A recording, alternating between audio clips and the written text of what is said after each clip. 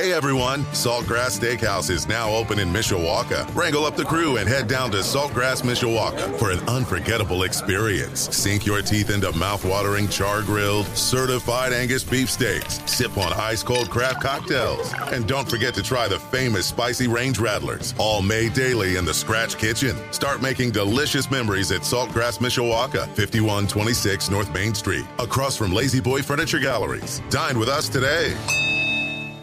Sports Radio 960 WSBT. Good morning, I'm Jimmy Rosari. Notre Dame head coach Marcus Freeman took ownership of having only 10 defenders on the field for the final two plays of Saturday's loss to Ohio State. It falls on me, and that's the reality. I'm not going to get up here and say this person should have done that person. Ultimately, I have to do a better job as a head coach to make sure those systems you just talked about we have in place are executed, right? We as a coaching staff should be held to the exact same standards we tell our players to, right? And we tell our players often, you hear me say, fight the drift, right? You can't get caught watching the game. Everybody has a job to do on this play.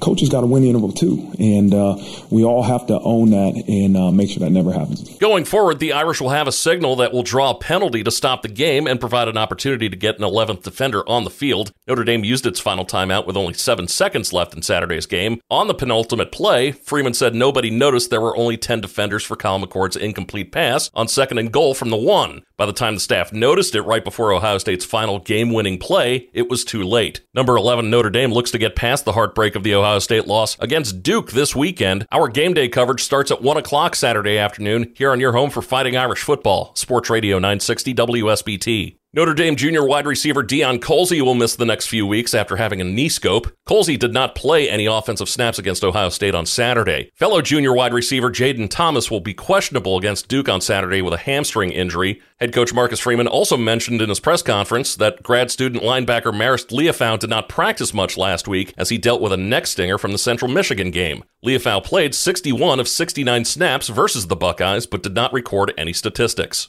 The number 11 Fighting Irish are hoping that the nighttime is the right time. Notre Dame and Louisville announced yesterday that their game on October 7th will kick off at 7:30 p.m. and be televised on ABC. Last Saturday's loss to Ohio State became the first of 4 straight primetime matchups now for the Irish, followed by this Saturday's matchup against number 17 Duke, then Louisville, and then wrapping up with number 8 USC coming to South Bend on October 14th. The attorneys for suspended Michigan State football coach Mel Tucker responded Monday to the school's written letter last week that it intends to fire him for cause, claiming the university adopted the allegations against Tucker without any meaningful review of the facts. In the latest of a tense back and forth between Tucker and the university, his lawyers laid out a case in a 25-page document that includes point-by-point reasons the school shouldn't be allowed to fire him for cause. The case to decide whether he violated university policy is scheduled to go to a hearing in the first week of October. The last week of the Major League Baseball regular season is here. The Chicago Cubs have the same record as Arizona, but are in the 3rd National League wildcard spot due to tiebreakers. The Cubs are also just 1 game up on Miami for that final wildcard spot. They're in Atlanta for a 3-game set starting tonight.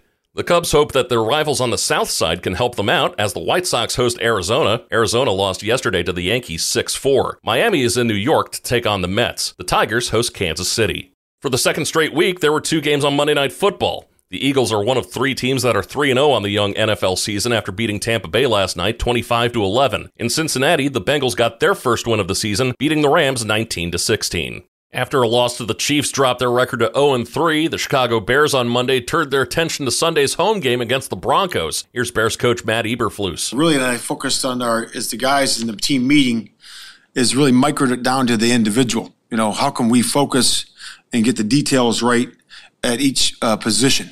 You know, and that's what execution is, and that's what executing at a high level is.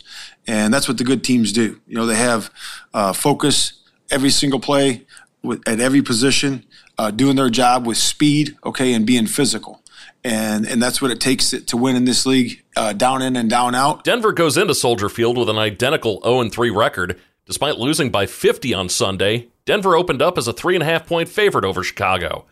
Coverage of the Bears and Broncos starts at 11 a.m. Sunday on Z94.3. With the New York Jets struggling since losing Aaron Rodgers to injury, speculation has run rampant on who could be brought in to line up behind center for the rest of the season. Names like Tom Brady, Colin Kaepernick, and more have been brought up and discarded for a variety of reasons. Another name that had bubbled to the surface was CBS analyst and former Falcons and Colts quarterback Matt Ryan. Ryan addressed the situation after rumors started flying that his reps had reached out to the Jets front office, gauging their interest. Ryan said his agent was just doing his job to check on potential opportunities, but that he's content right where he is. Trailer. That's the new couple name that everyone's talking about as the talk of a romance between Travis Kelce and Taylor Swift heats up. How big of a deal is it? DraftKings now has a Taylor Swift parlay bet option for the Kansas City-Philadelphia Super Bowl rematch on the November 20th edition of Monday Night Football. The parlay is a bet on the Chiefs to win and Kelce to score a touchdown, or a bet on the Eagles to win and DeAndre Swift to score a touchdown. The name of the parlay?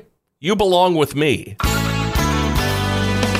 Cloudy skies with showers and thunderstorms possible, especially this afternoon and this evening, with a high temperature of 75. I'm meteorologist Carrie Peugeot. Hey everyone, Saltgrass Steakhouse is now open in Mishawaka. Wrangle up the crew and head down to Saltgrass Mishawaka for an unforgettable experience. Sink your teeth into mouth-watering char-grilled, certified Angus beef steaks. Sip on ice-cold craft cocktails. And don't forget to try the famous spicy range rattlers, all made daily in the Scratch Kitchen. Start making delicious memories at Saltgrass Mishawaka, 5126 North Main Street, across from Lazy Boy Furniture Galleries. Dine with us today.